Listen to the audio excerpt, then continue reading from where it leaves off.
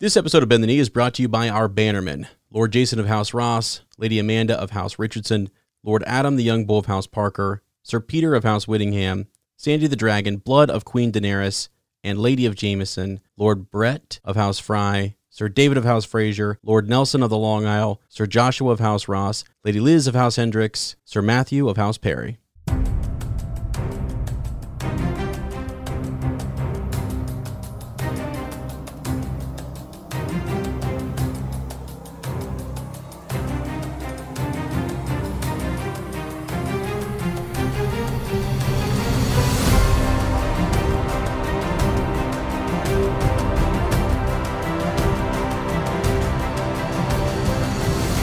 Hello and welcome to Bend the Knee, a Song of Ice and Fire podcast. I am Sir Matt, the Bud Knight.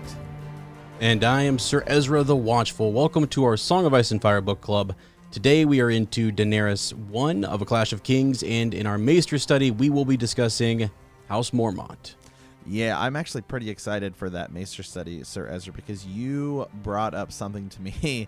A little theory we're gonna do a kind of expanding on at some point that I had never even thought of, to be entirely honest. And it's another one of those things that is just, it's hidden in such plain sight that I was just like, how have I never put those two together? But yeah, so this chapter, is titled Daenerys. But it really is more of a Jorah Mormont type of a chapter. So, yeah, it really is, and there's some really neat stuff, and we even at the very end get some interesting characters who we'll probably do our extended edition for. So it's cool. It's a good way to start off getting back into Daenerys and stuff. Although it sucks, the first half of this chapter is just it's dry. All right, it's dry. It's okay. It's just kind of them wandering around. No. Seriously, it's just there's it is dry Yes, desert. Yeah, it is quite literally dry. Yes, you are correct in that. Every once in a while, Sir Ezra. All right, man. How you been? Doing good. I've been good. Honestly, let me think here. I had to give the ACT this morning, which was crazy. So yeah, that's sort of my weekend. It was fine though. I mean, it's just like extra things I have to do on the weekend, so we're recording a little bit later. But yeah, it's been good, and it's warmer. It's warmer now here. It's I think we're finally. I think winter is moving. I had to mow the other day. Did you really? Yeah. Wow. I had to mow the other day. It was pretty funny. I remember I was talking to my dad because he lives in Ohio as well, and I was like, "Oh, how's it going there?" He's like, "Well, there's snow on the ground." I was like, "Well, I just mowed." He's like, "What?" Oh, dude, that your dad's probably like, geez, when you said that you mowed, he went and he oiled, he got everything ready. He's getting the mower. Yeah. He's one of those guys. As soon as you see the neighbors mowing, he's out there. Yeah. Oh, that's awesome. That's so cool. Yeah. Yeah. So, what else has been going on though? Anything else? Not a lot since we last recorded. I got back from Vegas. I talked about that a little bit. Kind of a chill week, really. You and I just been hammering out stuff, getting all the YouTube stuff going. People have been commenting on that, saying they really like that. So that's pretty cool. And so I'm glad you guys have kind of found that on our YouTube page. But you and I just were hammering out some stuff for some possible more Patreon rewards down the line. Stay tuned for those. Kind of our next gift basket little giveaway there. I think it's gonna be really cool. You and I just we're doing some graphic design work there. I think they're gonna be super cool. So that'll be everybody from that $10 tier up. So just kind of stay tuned for that next little giveaway there. But it's gonna be super cool. Yeah, I'm excited. I just saw the finished product. I saw Sir Matt sent it to me. It looks good, so I'm excited. And also, I'd like to, we're looking at incorporating some YouTube rewards into our Patreon as well. So, here's the thing. We said this back in the day. This podcast is called Bend the Knee, all right? Yeah. So I may need people who are listening on iTunes and Stitcher and Podbean and wherever else to go to YouTube just for a few moments, okay? Flatter me for just a second and go hit that subscribe button, all right? Like that's I mean, we're trying, to get a few subscribers there just for fun, and maybe, there's some features we can unlock if we get enough subscribers. So let's go. Let's work on it. Yeah, absolutely. So we'll be eternally grateful. Yeah, absolutely. So, all right, man. Well, I don't think we didn't have a poll, or did I? I think I ran a poll. I ran a poll in kind of a follow up. Let me pull this up here. Oh, cool. In kind of a follow up to last week, we were talking about could a faceless man just go kill whoever they wanted, right? And even in order to accomplish a job. So. I said, can a faceless man kill anyone en route to his or her target, or are they only allowed to kill their target? About 30 people said they are only allowed to kill their target. And then and then another 5 people said that they have a license to kill. Like James Bond there, just kill at will. So that's where we're at. So as I said, the majority of people believe, hey, and that's where I'm at. Is we talked about this last week with Jack and Hagar. They're only allowed to kill their target. Mm-hmm. Yeah, and we were. I'm glad you ran that poll, because I had been wondering what was up with that, and whether there was a way that he was weaseling around killing somebody else, or was it that along the way the God of Death was in need of another name, and someone offered it up? I really don't know. So yeah, that was last week at our Raven's Nest. We had a nice little conversation. We isolated that on our YouTube page too, so you guys can check that out there if you want to just listen to that conversation and not have to go through the entire podcast. But yeah, it's the faceless men are fascinating. And again, I love that Sir Eric kind of brought up is it propaganda? Sometimes we believe just exactly what is said to us in the series, and it's like, maybe not, maybe there's some things we need to question. And, it's great because people have started to question the maesters and various lords, people who we think are like those authority figures and they're trustworthy or whatever, but maybe not. And actually, George has kind of shown us that in the Song of Ice and Fire book and Fire and Blood. Like, yeah, there's reason to doubt some of what is said in his writings. So, yeah, absolutely. And it's all about perspective. And that's something we'll kind of see today. I think, when we see Daenerys's opinion of Jorah Mormont changing in today's chapter, and so that's why I love later when you get to A Feast for Crows and Dance of Dragons, and you get some of those chapters. Like that John chapter and that Sam chapter, where it's the same conversation, but you get it from both sides. And so I think it's really cool, because I think that's a huge point of how he tells this story. And we say that a lot, but it's worth mentioning a lot. I'd say so. Yeah. It's just so we can kind of pay attention to those perspectives. Yeah, for sure. Okay. I think with that, then we're going to move on into our Maester study. And I wanted to try to find this before we really got going here, but that's okay. We're talking about House Mormont, right? Mm-hmm. And yeah, I came across a couple interesting theories, and we plan on doing some stuff over on our Patreon, maybe doing like a Green Dream out of this. So I'll just give you guys a tidbit. I won't go into all the quotes, and I won't pull up all the passages from the book, but I'll at least talk about this in brief here. So in summary, I mean, Bear Island is just off the northwest coast of the North region. So that's where you'll find it. It can be kind of, how do they describe it? I mean, it's an island, and it's harsher living. It's not like there's nothing, like they don't have singers. They don't have, I mean, their cook is pretty simple. That's mentioned in this chapter. You've got, the terrain is a little harsh, but at the same time, it's beautiful. So it's beautiful, but yet it's a simpler, it's less developed, I guess. Right? That's a good way to put that. So yeah, but it's one of the noble houses there in the north, and they are sworn to House Stark. Let's see. Their seat is at Bear Island, located in the Bay of Ice, northwest of Winterfell.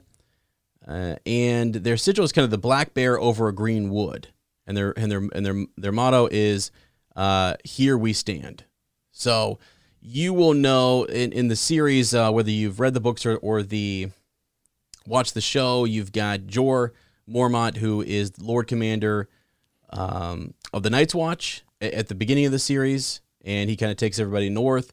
And then Jorah Mormont is his son, who is in exile and who is down with Daenerys Targaryen. So interesting that it's a small little house and there's two really big, important Mormonts in our series, right? Yeah, and we may get more later. You know, you and I were talking about. We actually had to go back and we were talking about this. And it's like, is Lyanna Mormont in the books?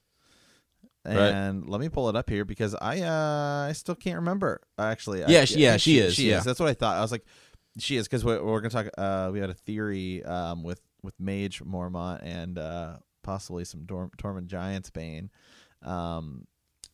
But right. And yeah, we had to go back and look at that. Yeah, so she is, and when Stannis sends out his letters to kind of recruit people in the north, she is the person who is left there, and she actually sends back a response. That's right, like refuting his claim, saying that House Mormont will bend no knee unless it is to a Stark. And right, which ties into that whole Grand Northern conspiracy a little bit more. Yeah, right, and Mage Mormont has a lot of. She has several daughters, so she has several children. But they're with her, and they marched south with Robb, but and we can talk more about where Mage is and what's going on there. But House Mormont, just some origins here.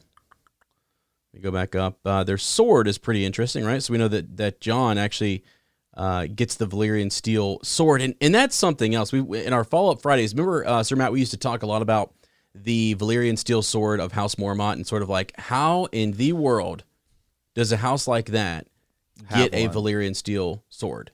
Yeah, there's definitely, and we did an entire episode on it, Longclaw, right? And I think it was either like you said, one of our first Patreon episodes, or it was on the main feed. I can't remember, but we talked about it a lot because there's even loose. There's even loose interpretation that they possibly got this sword before House Stark got a Valyrian sword. Yeah, when you look at the math and stuff, when they talk about how old it is, which doesn't make sense. So I mean, to the origins here, I mean, the Mormonts are an old house with a proud and honorable reputation. According to Northern histories, Roderick Stark, a king in the north, gave Bear Island to the Mormonts after winning the Isle in a wrestling match from a Driftwood king of the Ironborn. And we do know that the Ironborn still kind of attempt to raid Bear Island from time to time. So, yeah. Let's see. The Mormont's land, it's cold. It's kind of a poor land. Let's see here. Like the other women of Bear Isle, the women of House Mormont learned how to defend themselves from Iron Men and wildlings. House Mormont has from Iron Men and wildlings. Okay, House Mormont has possessed Longclaw, a Valyrian steel sword, for 5 centuries. So I don't know. Go look up the Stark sword. Just ice. Thank you. Yeah, I'm. How long is that? I'm gonna pull it up here, but for my immediate recollection is that they've had ice for 400 years. Oh, okay. Yeah, so it was odd that Longclaw had been a sword that was in this family, with this family, for that long. Interesting, because they kind of come from really nothing. Yeah, and it says roughly about 400 years before King Robert Baratheon's reign. So I mean, it's possible you're talking about 100 years, and once you get that old, it's the stories are just handed down. It's possible that they both got them roughly at the same time, but it is just interesting that it's possible the Mormonts have had a Valyrian steel sword longer than House Stark. Yeah. Okay, now in the Targaryen history, not much is mentioned actually about House Mormont, other than aid coming from Bear Island, just to aid of Aegon the First in his campaign against the Iron Islands, and then another mention for when they aided the Starks one time, and then that they were present at the tourney of Harrenhal. So not a whole lot from them. And again, like I said, Jorah and Jorah are your two biggest characters there, and we'll talk about what happened to Jorah and his sort of his fall, his exile, and we'll go from there. Now, let's just get into something interesting, okay? So did I put this in the doc? Let me see here. I think I did. Yes, Sir Matt, if you would, in the doc, will you just read for us the, if you go down to the Maester study there, read the titles of one Tormund Giantsbane. Let me zoom in here because I need glasses. Tormund Giantsbane, Tall Talker, Hornblower, and Breaker of Ice. Tormund Thunderfist, Husband to Bears, the Mead King of Ruddy Hall, Speaker to Gods, and Father of Hosts. Okay, so all we'll say for right now is that it's often been wondered. I think George Martin has actually spoken about this, and someone asked him, "Who is, So it's Mage Mormont. She is in charge now. Jor was the Lord of Bear Isle, left, abdicated, went and gave that up to his son Jorah, who kind of squandered the opportunity." And when he has to go into exile, it's actually Jorah's sister, Mage Mormont, who will then sort of ascend and become, she kind of rules the Iron Islands. Or I'm sorry, Bear Isle. And it's just interesting. She has no husband that we know of. And then, so people have made this kind of connection that perhaps Tormund Giantsbane was one of the wildlings who stole a wife, if you will, from Bear Isle. And he says at one point that he slept with a bear and that they have strong children together and all this kind of stuff. So we'll go into more of the quotes and the text later on that. I think it'd be a good little follow-up. It's just kind of fun. I saw it, and I feel like I maybe have seen it before, but I hadn't really given it much thought. And then I saw a video on it, and I read some stuff about it, and I was like, holy cow, this is legit. So it was actually, I think, during season 7 or 8, someone was trying to make a connection between Tormund Giantsbane and Lyanna Mormont. That maybe that's his daughter. Yeah, that'd be cool. Which is cool. That would be really, really interesting. It is. And again, she is a Giantsbane. She kills, right? Mm-hmm. I mean, she kills the white giant, right? Yes, she does. So, yeah, it's too many connections. It's just one of those things. Too many, yeah. It's just one of those things where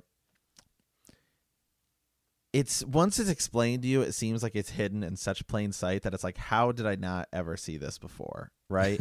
And that's what makes this series, especially the books, so great, is because George does just hide things in completely just open sight. I mean, just it's right there in your face. And then as soon as you look like 2 seconds into it, you're like, oh my God, how did I ever possibly miss something like this? So when you read that to me, I was just just a couple hours ago, before we started the show and everything, and now it's like the only thing I've been thinking about for the past like 2 hours. So I'm just like, how did I miss that?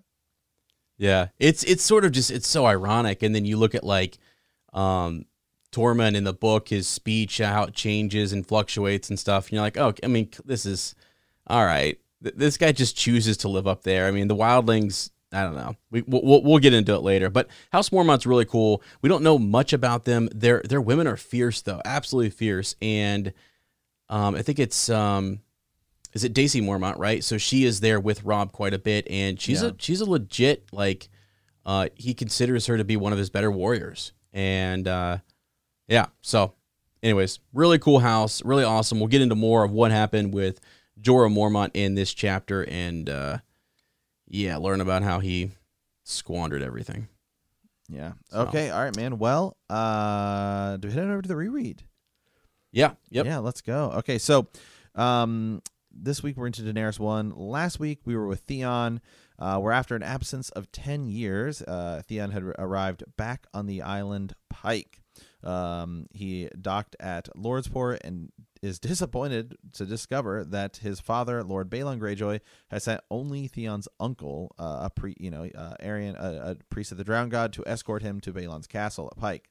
Theon is greeted coldly by his father, after which he presents Balon with Robb Stark's letter.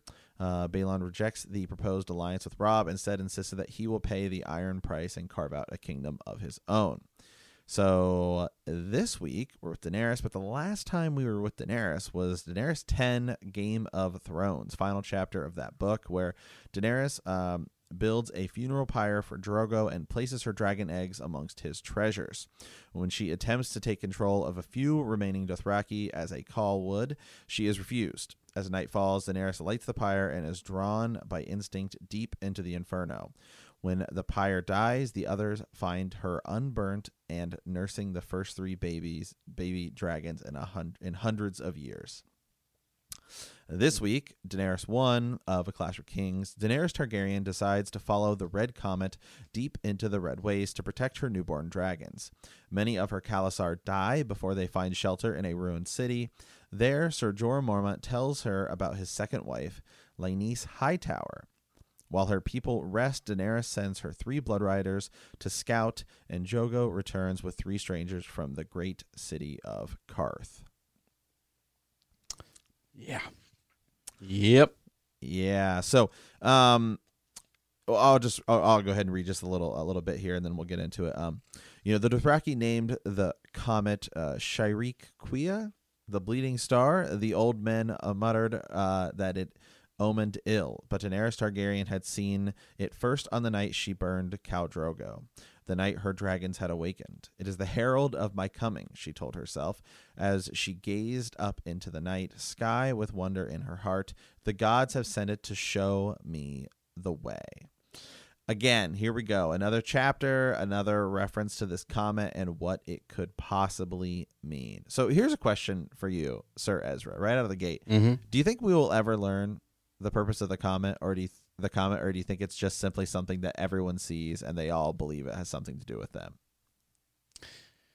Yeah, I don't think we'll ever. Yeah, I don't think we will ever learn. I don't think we're ever going to be told exactly what it means or what have you. That we may come across a text or a scroll later on that that hints at a prophecy or something, and that may be about it. But with 2 books left, and there's so many things that I just don't think that I think are in there. It's sort of this motif that we see in the first several point of view chapters of this book, and then it will go away. It's something that it's a line that ties all these different point of views together. They're all reflecting on the same thing, and so that's cool. It's interesting, and to see the different interpretations. Also, I think George is just kind of telling us here that I think he's letting us know not to truly trust just one person. These people are speculating on things that they have no idea. Like it's just a comet. It's just a comet, and it's cool that they saw it, but it seems like it's of the gods. It seems like it's epic and whatever.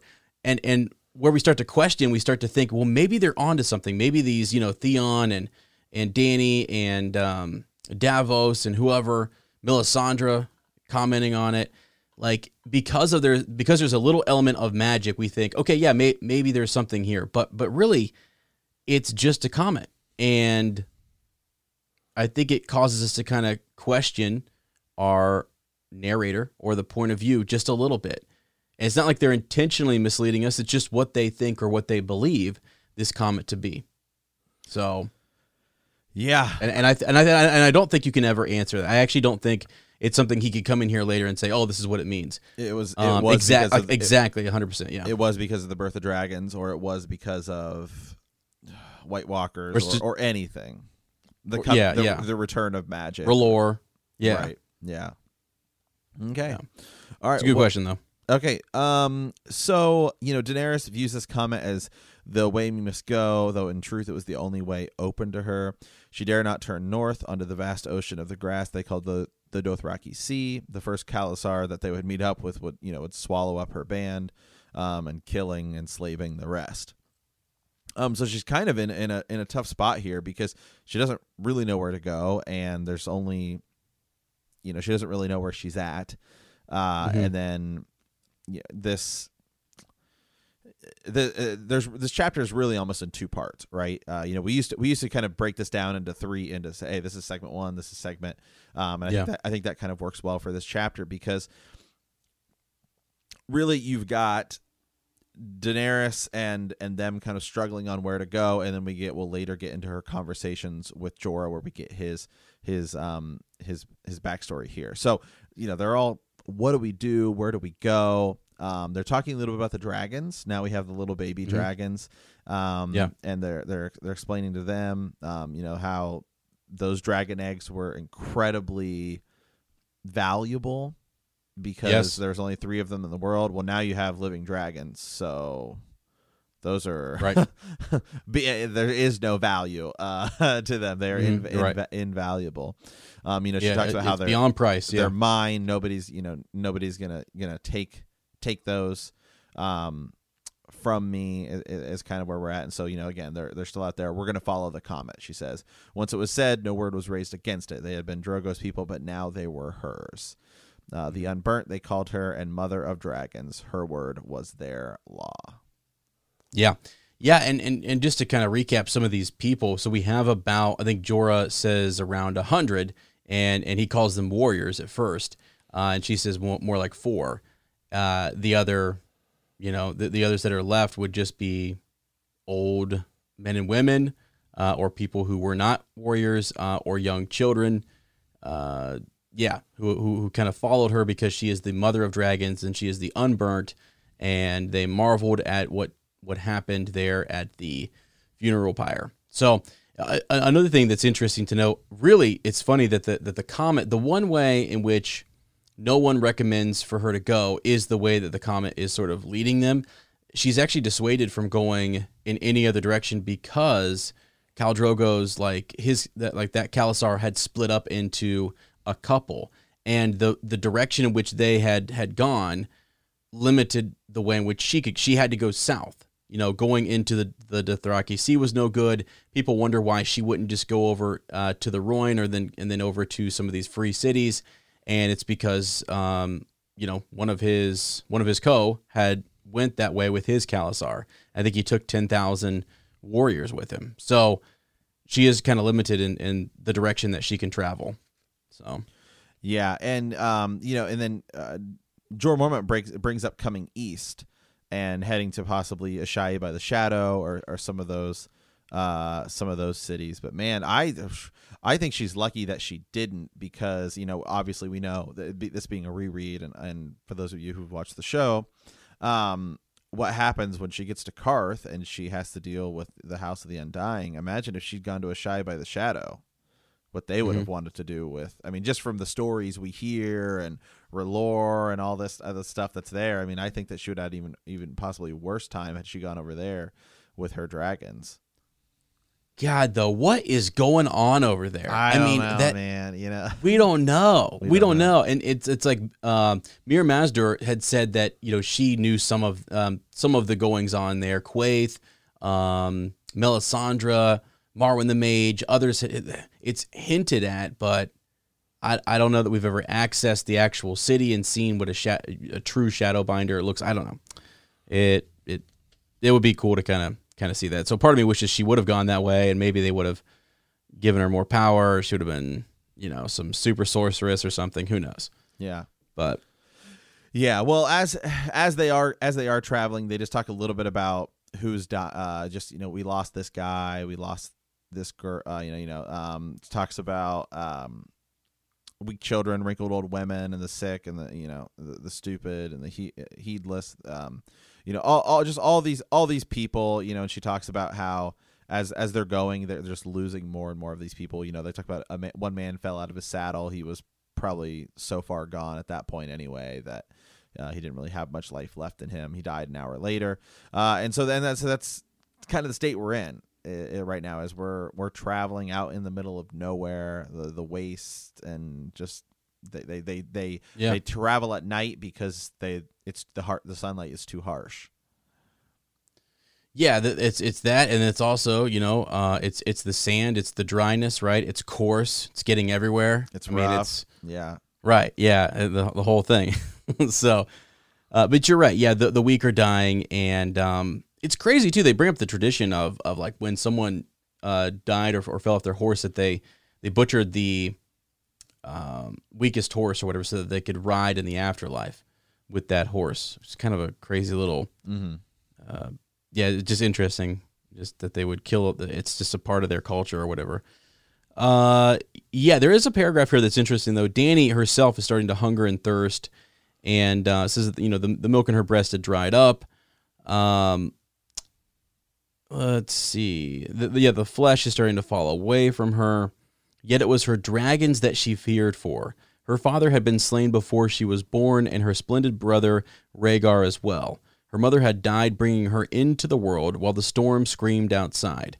Gentle Sir Willem Darry, who must have loved her after a fashion, had been taken by a wasting sickness when she was very young. Her brother Viserys Khal Drogo, who was her sun and stars, even her unborn son, the gods had claimed them all. They will not have my dragons, she vowed. They will not. So, yeah, she's fiercely protective of these dragons, and she's caring for them. It mentions that each day kind of she puts a dragon up on her shoulder, and the other two are carried between. There's a pole that's suspended between two horses, and there's these woven cages sort of to keep, the baby dragons can chill out there. And she tries to feed them meat, and I thought this was interesting. I think she said it was Viserys who she had recalled a conversation that men and dragons were the only two that ate their meat cooked. Yeah. Yeah, only dragons and men eat cooked meat, he had said. Yeah. Yeah, because they weren't eating just the raw horse meat that she was giving them, and so she's worried about that, and so she's dwelling and she's thinking about, man, what is it like what do I know about dragons that would be helpful to them? And it's really important that she knows that. Had these dragons have been born to anyone else, they don't have the information necessary to take care of them, but she does somehow. It's crazy. Yeah, just through the stories and stuff like that. It said, when she had her handmaidens char the horse meat black, the dragons ripped at it eagerly, their heads striking like snakes. So long as the meat was seared, they gulped down several times their own weight every day, and at last began to grow larger and stronger. Dany marveled at the smoothness of their scales and the heat that poured off of them, so palpable that on cold nights their whole bodies seemed to steam. Yeah, it's pretty cool. Yeah, right from the get go. Even with these things being babies, you can see these are going to be a very valuable asset as we progress throughout the story. Yeah, for sure.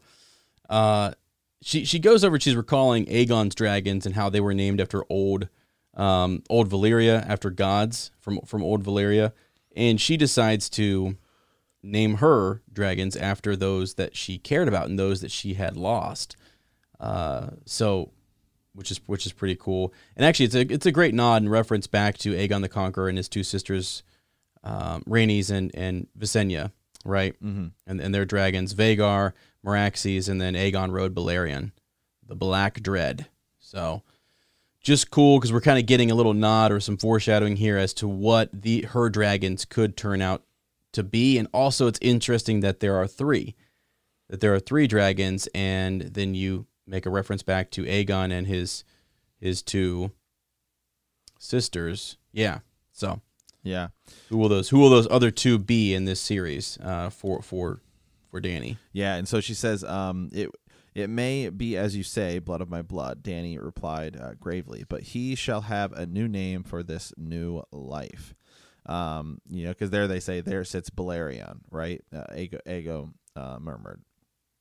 Mm-hmm. I would have them all. I would name them all for those that the gods have taken. The green one shall be called Rhaegal, for my valiant brother who died on the green banks of the Trident. The cream and gold I call Viserion. Viserys was cruel and weak and frightened, yet he was my brother still. His dragon will do what he could not. And the black beast, asked Sir Jorah Mormont. The black, she said, is Drogon. Yet even as her dragons prospered, her Khalasar withered and died. So again, we have these dragons, and that is awesome. But we still need to get somewhere. Is where we're going with this chapter. Yeah. Yeah, right. And then as you brought up, earlier, the conversation then switches back to we have to get somewhere where there's water. where we have resources and we can kind of survive. So the way that they're traveling, and they travel so far that I think at one point Jorah says he admits to her that he didn't think it would be this difficult, but he knows that they may perish by continuing, but he knows for a fact that if they go back, that they will indeed perish. He knows for a fact we can't turn back. We have to keep going. Right. We're too so they far. can't We're stop. too far, They can't. Yeah. They're too far into it. So they saw no sign of other travelers. The Dothraki began to mutter fearfully that the comet had led them to some hell. Dany goes and asks Ser Jorah Mormont, "Are we lost? Does this waste have no end to it?" "It has an end," he answers. "I have seen the maps the traders drew, my queen. Few caravans come this way, that is so, yet there are great kingdoms to the east, the cities full of wonders. Yiti, Karth, Ashai by the shadow." He says, "Will we live to see them? I will not lie to you. This way is harder than I dared think. As you just said, perhaps we are, perhaps we are doomed if we press on. But I know for certainty that we are doomed if we turn back." Then Dany kisses him on the cheek, and she thinks, "I must be strong for him as well." She thought grimly, "A knight he may be, but I am the blood of the dragon." Dany, you better be careful. All right. Yeah. Sending some mixed signals there, man. Yeah. Goodness. What is Ser Jorah to think here? No, I'm kidding. You'll find out why we say that later in a sec. Because he is definitely he's got eyes for her for sure. Mm-hmm. Yeah. So here we go. Like the next part of this though is they see sort of a mirage, and they don't know what this place is. She asks Ser Jorah, like, "Do you know?" He's not seen this. He said he's never traveled this far. They find out it's kind of this ghost town, city, whatever it may be. Its walls are cracked and its gates are broken, but that there is sort of life inside this city, and there's a chance. So they enter the city, and for a while, I mean, they have water.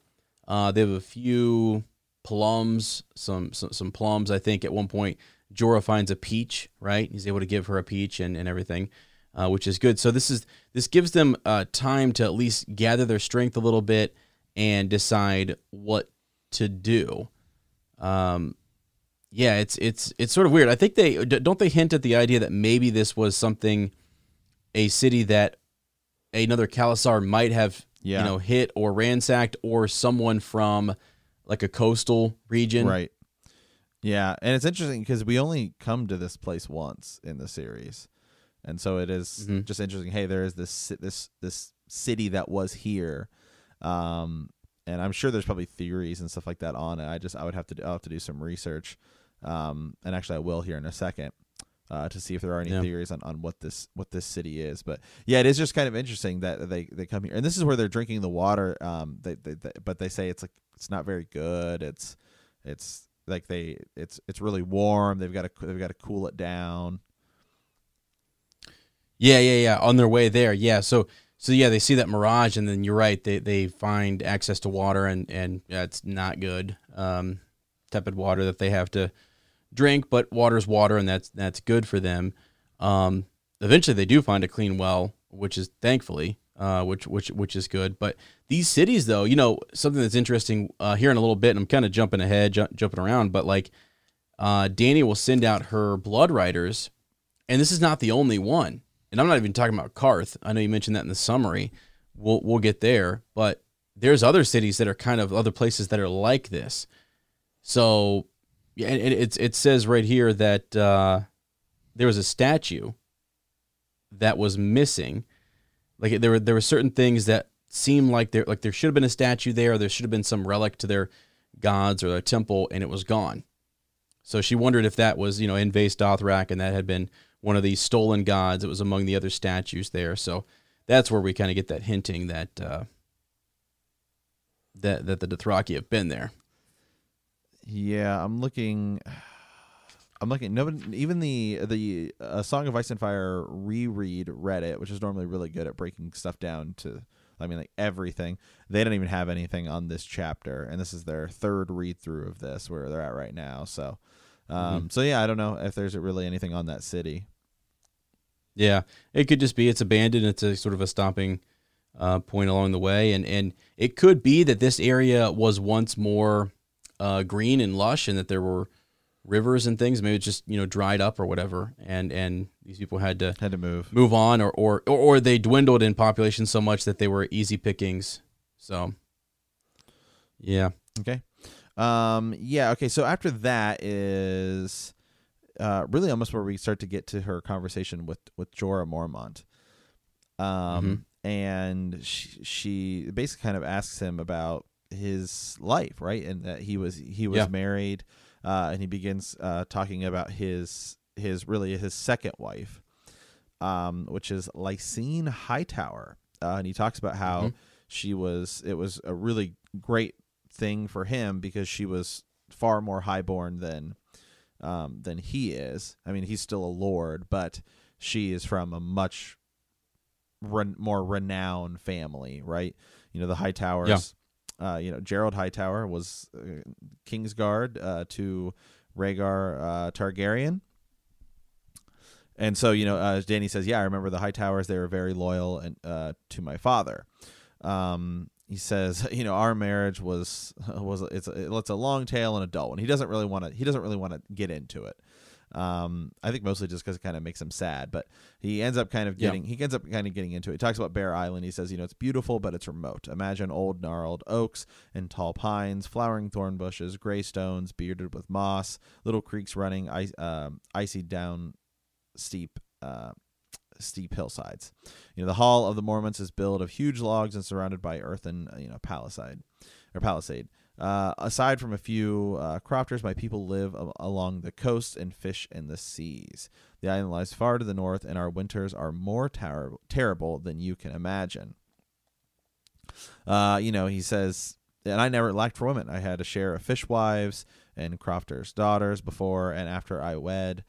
I married young to a bride my father's choosing, a Glover of Deepwood Mott. 10 years we were wed, or near enough as makes no matter. She was plain-faced, but not unkind. And then she had 3 miscarriages, and then she died during her last pregnancy. So then he ends up going to attorney. Right, there's a tourney after Balon Greyjoy's rebellion, and so there he rides in the honor of Lysene Hightower, a maid half his age, and they end up kind of getting together after that, and she has expended, and she's terrible. She's terrible. Okay, is she? I mean, I don't know. But. She has exquisite taste. We'll say that. Okay. All right. I just feel like it's almost one of those things. Like he. I don't know. It's also It's Jorah's fault too. Like he's smitten by this individual, and it seems more. I hate to say it, more vain. She's beautiful, right? She's absolutely just beautiful. She's half his age. And what have you. And you're right. Yeah, her tastes are just not they're exquisite. Like, she needs to be entertained, and she likes this whatever. So, she loves the idea of this knight. By the way, we need to mention that Jorah is a knight, which is interesting and different. He won his knighthood there in the Greyjoy rebellion as he was headed in there. So he's in these tourneys. I think she likes the idea that he would win, and he won, and he wore her, her favor and stuff. But it just doesn't seem. It's not real, and after 14 days, a fortnight, right? The trip from Old Town back to Bear Island. After that, as soon as she gets there, she doesn't like it. Although, like, they get married quick. I mean, it's literally that night sort of thing. He wins after breaking how many different lances? Was it 9 or something? Right, different lances off of Jaime Lannister. Yeah, kind of comes to a draw, and then Robert Baratheon sort of says, "Yep, we're good." He doesn't give it to Jaime. Exactly. Yeah. Yeah. But so I think they both just fell in love with that idea of, like, a knight in shining armor, winning a tourney, and wearing this lady's favor. And again, she's maybe heard that Bear Isle is beautiful, but she doesn't really know what it's like. I don't know that she's well traveled. Well, and certainly compared to coming from Old Town to Bear Island, I think that would be a harsh, a harsh shocking difference. Yeah, for somebody. But that seems to be the case anytime anyone goes north. Anyone from the South goes north, they're like, God, it sucks up here. Yeah. Yeah. Right. And so, although really quick though, the fact that Jorah Mormont does that well in a tournament, it's never really brought up. Really, he's legit. His skill, yeah.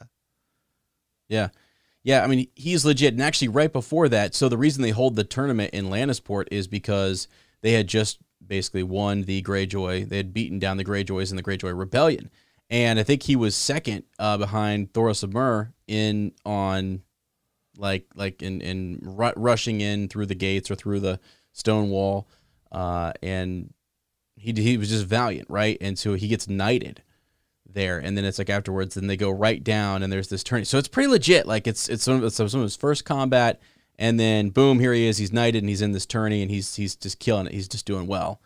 So was that his prime? I don't know. I mean, he does sort of say later on that anytime he entered a tourney, he did well enough, but he never had that same energy that he had before. And quite honestly, I think he does say somewhere, I can't remember where it's at in here, that he can hold his own with any fighter. Yeah. I think he felt like he was good. He was never a tourney guy. Yep. It's like being a tourney knight is different than just being a warrior.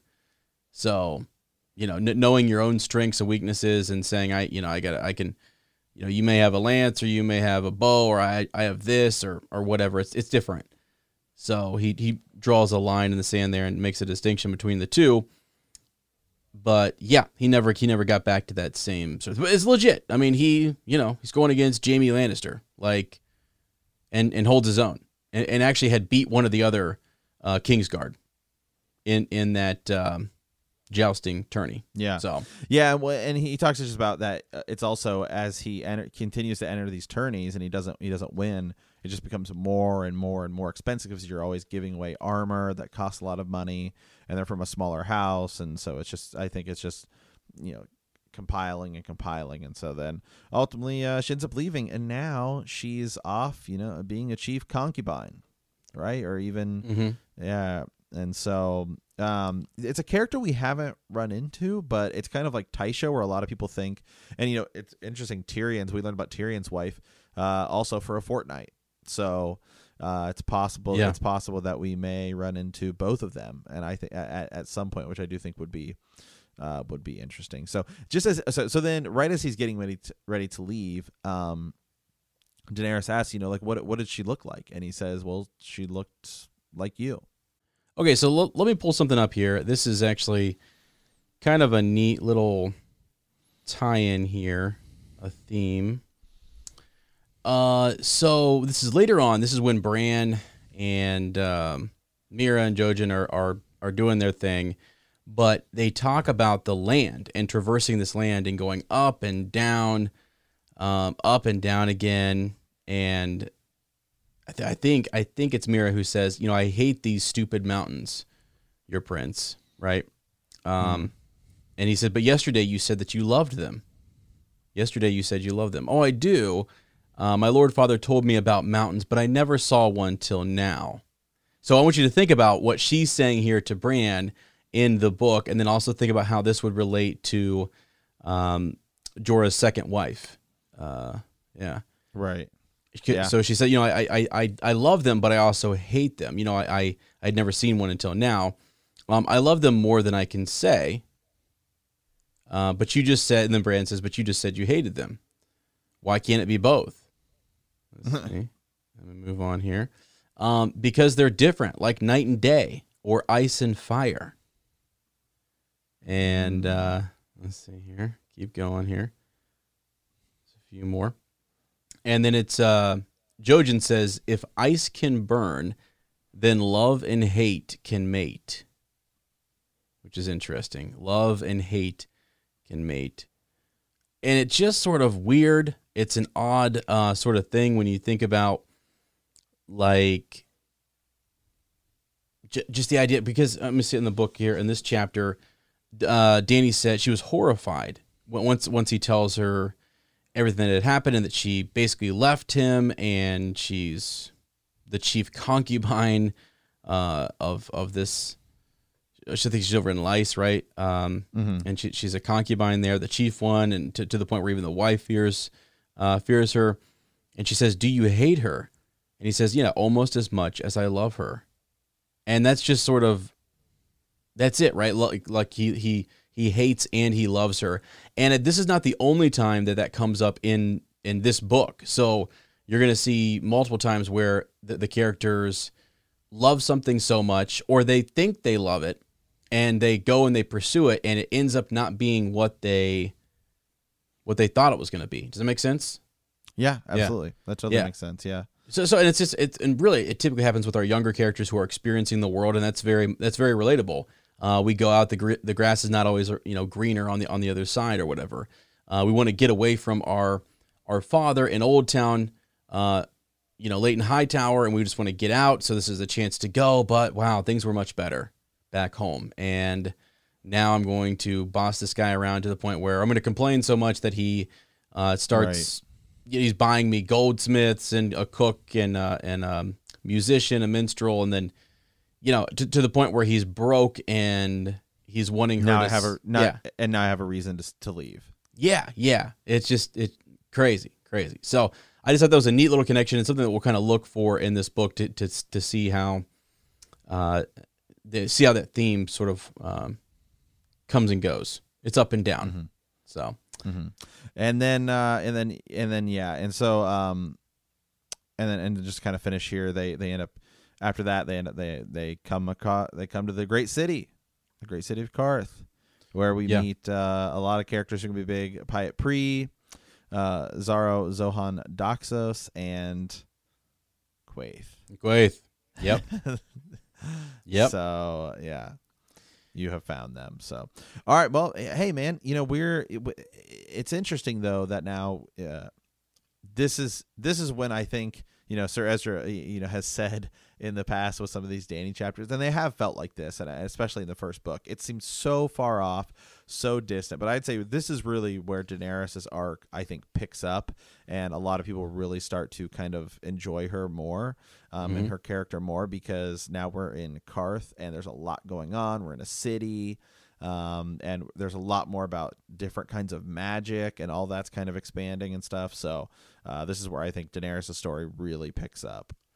Yeah, it does. And some really cool things happen in Qarth. It's sort of it's in and of itself its own little contained magical city with some really mysterious stuff and some mysterious characters.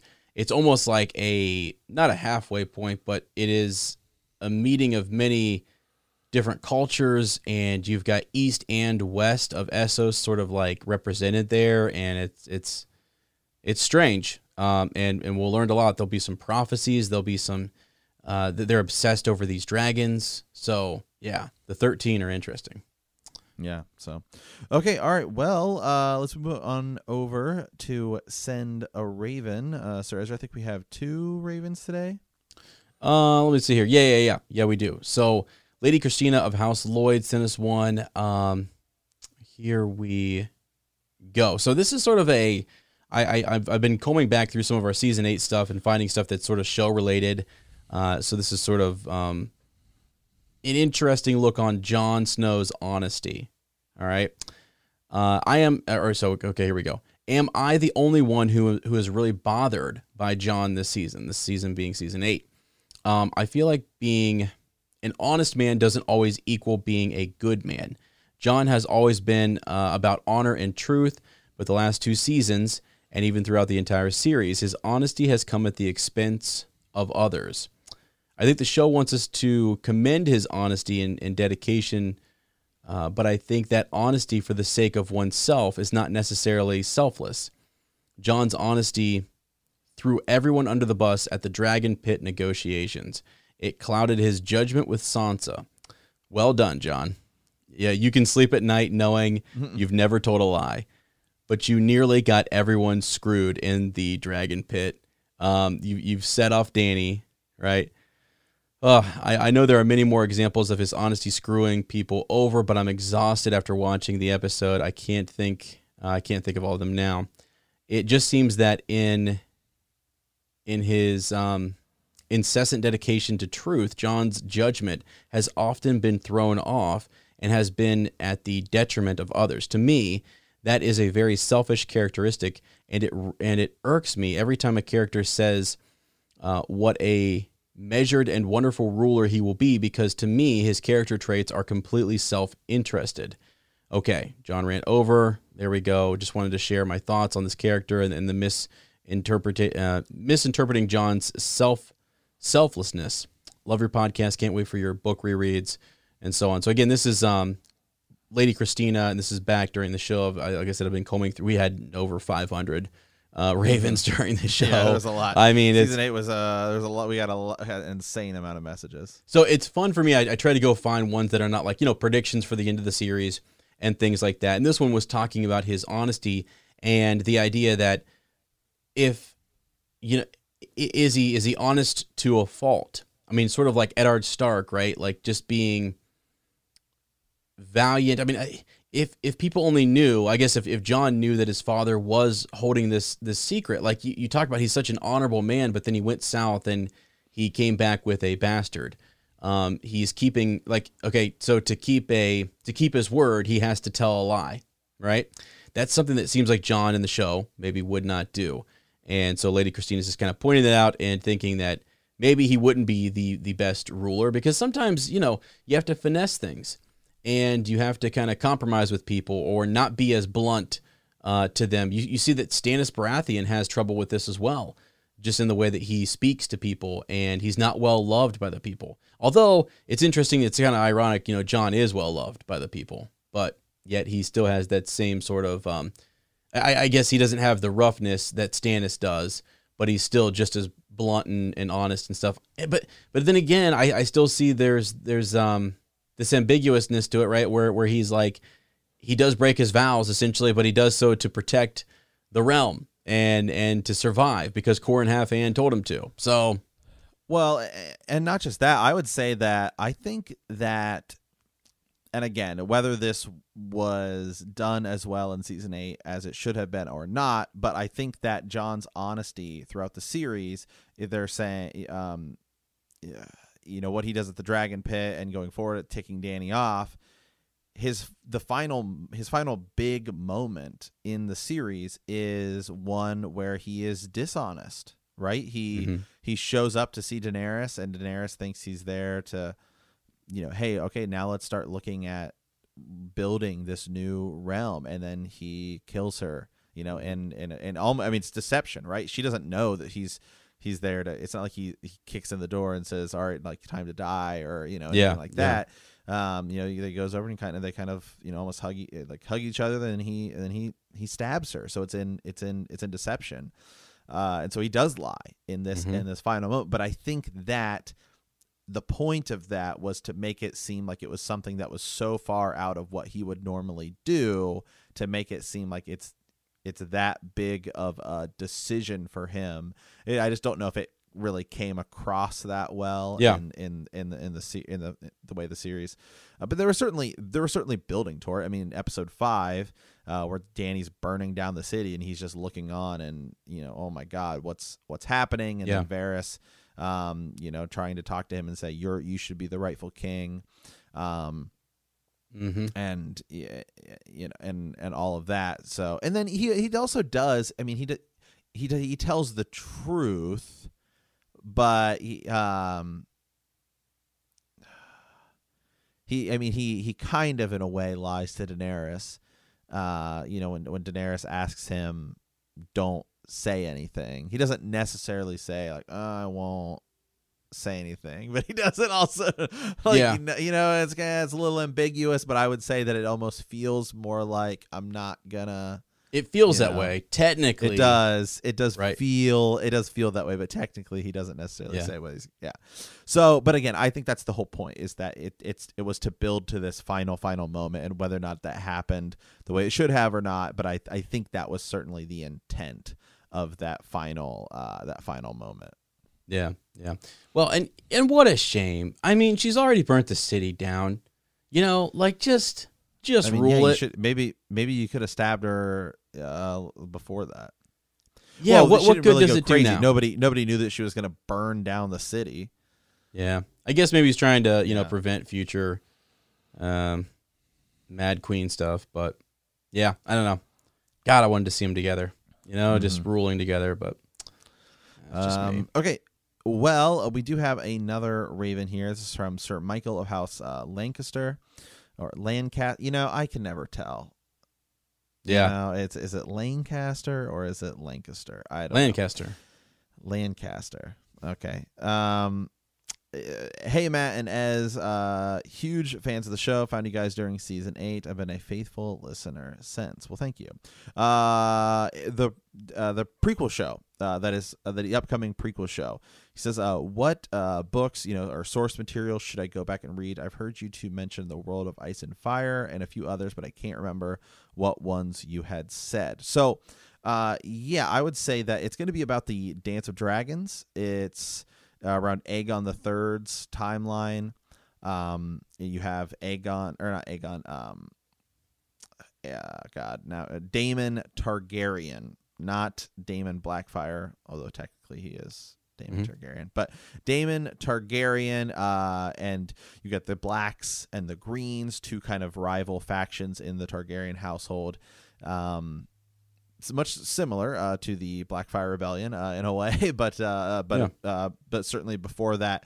And so Fire and Blood is a great place to go for that, which pulls a lot from The World of Ice and Fire, which is a huge history book, which covers from the Dawn Age all the way up into Robert's Rebellion.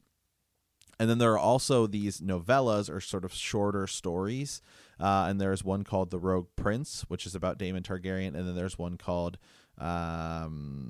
The Blacks and the Greens, like The Princess and the Queen, I think it's called. So I'd say those two novellas, and those are pretty much ported over into Fire and Blood, and so which is a Targaryen history, volume 1. And so some of that stuff is repetitive. You'll kind of see it in all three of those in the chapters in World of Ice and Fire, the two novellas, and then Fire and Blood. But I would say I personally, if I had to buy one, I would go with A World of Ice and Fire. I think it's just a easier read. It's a cool looking tabletop book. It is not as in depth specifically about that time period as say Fire and Blood is. But Fire and Blood, as and I have said, is quite dry. It can be kind of a difficult read. Yeah, not that it's hard. But it's just it's good. Just dry. It's thick. Yeah, it is still a really good resource, and actually, what happens? It just goes quick. It's got a fast pace, so you hear a name and you're expected to remember that name and know who that person is, because we're not going to mention them again until a page or two later. They're brought back up, and it's like, wait, who was that again? In a normal novel, in like this story, we spend a lot of time, a whole chapter with Bran and his brothers, and we really get to learn them, and you're kind of guided through. Versus Fire and Blood is just almost like it's a briefer version of this, and it's kind of doing a big big brush over of the history. Sir Matt, I got a question for you.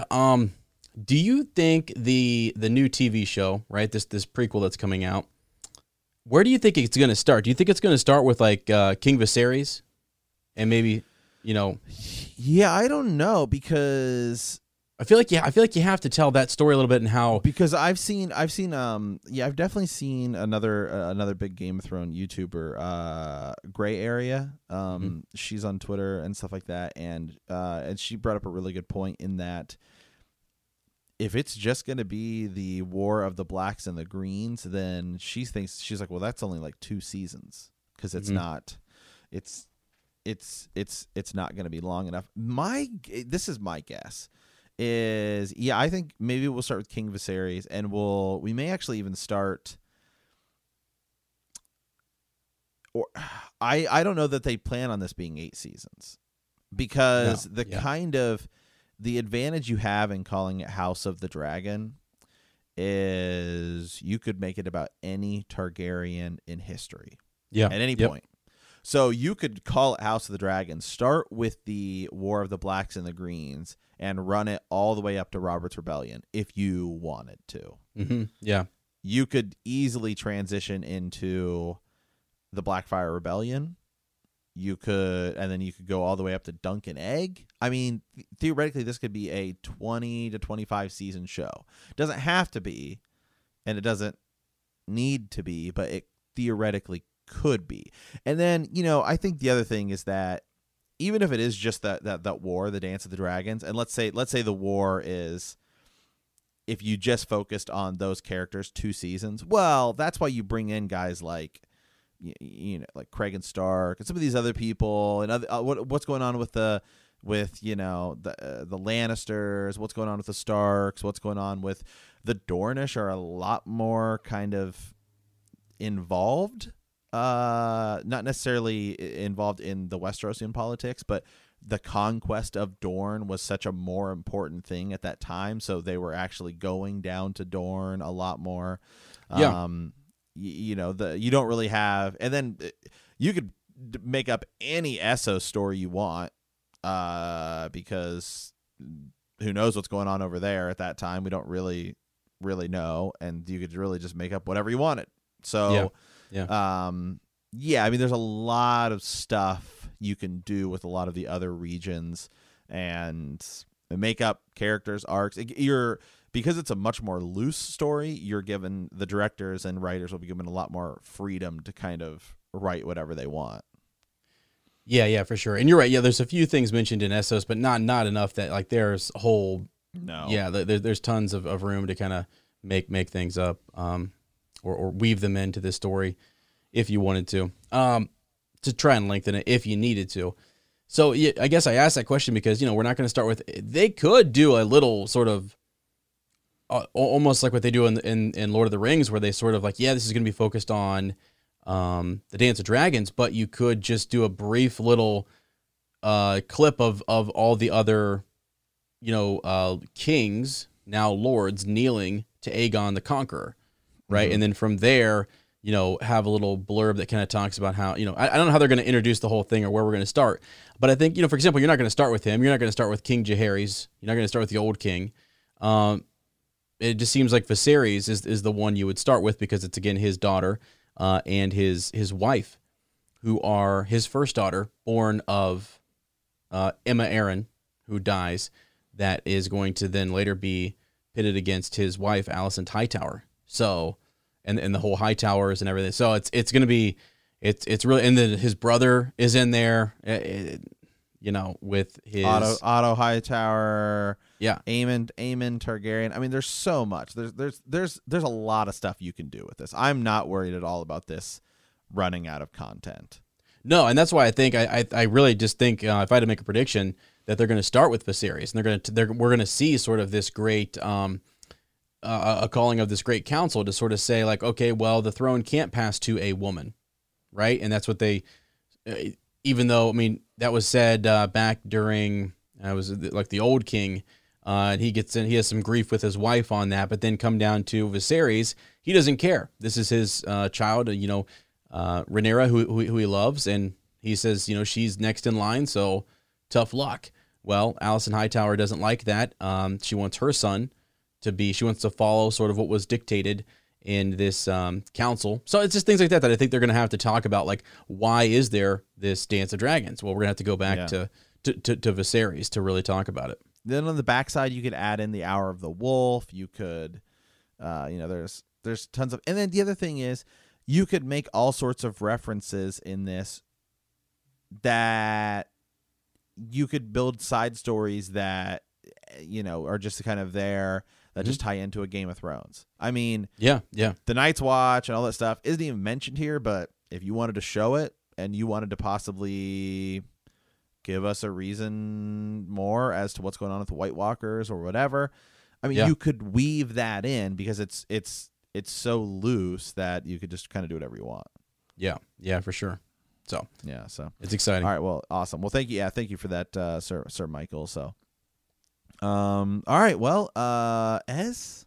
Yep, that's kind of it for us today. Yes, sir. Do you have anything else you want to tackle before we sign off here?